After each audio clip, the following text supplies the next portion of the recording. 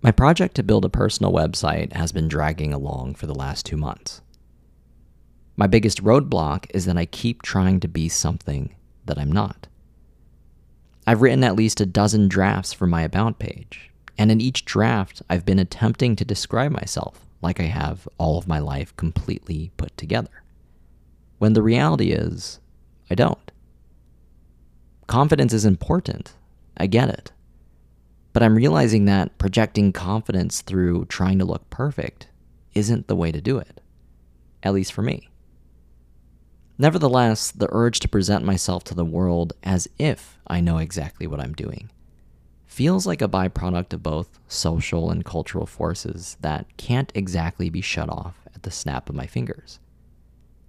So here I am trying to work through this switch in real time with words. This is the first sentence that I wrote down in my journal this morning. Give yourself permission to not have all the answers. The idea of giving permission feels appropriate.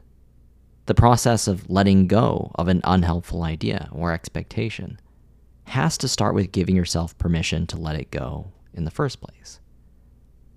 So, as an important start, I'm giving myself permission to not have all the answers, to not be perfect, to not have my life completely put together. This cascades into a series of other permissions that are valuable.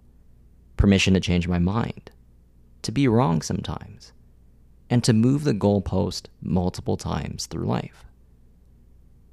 These perspectives are what I find most helpful today. And collectively, it feels like a big and unnecessary weight off my back.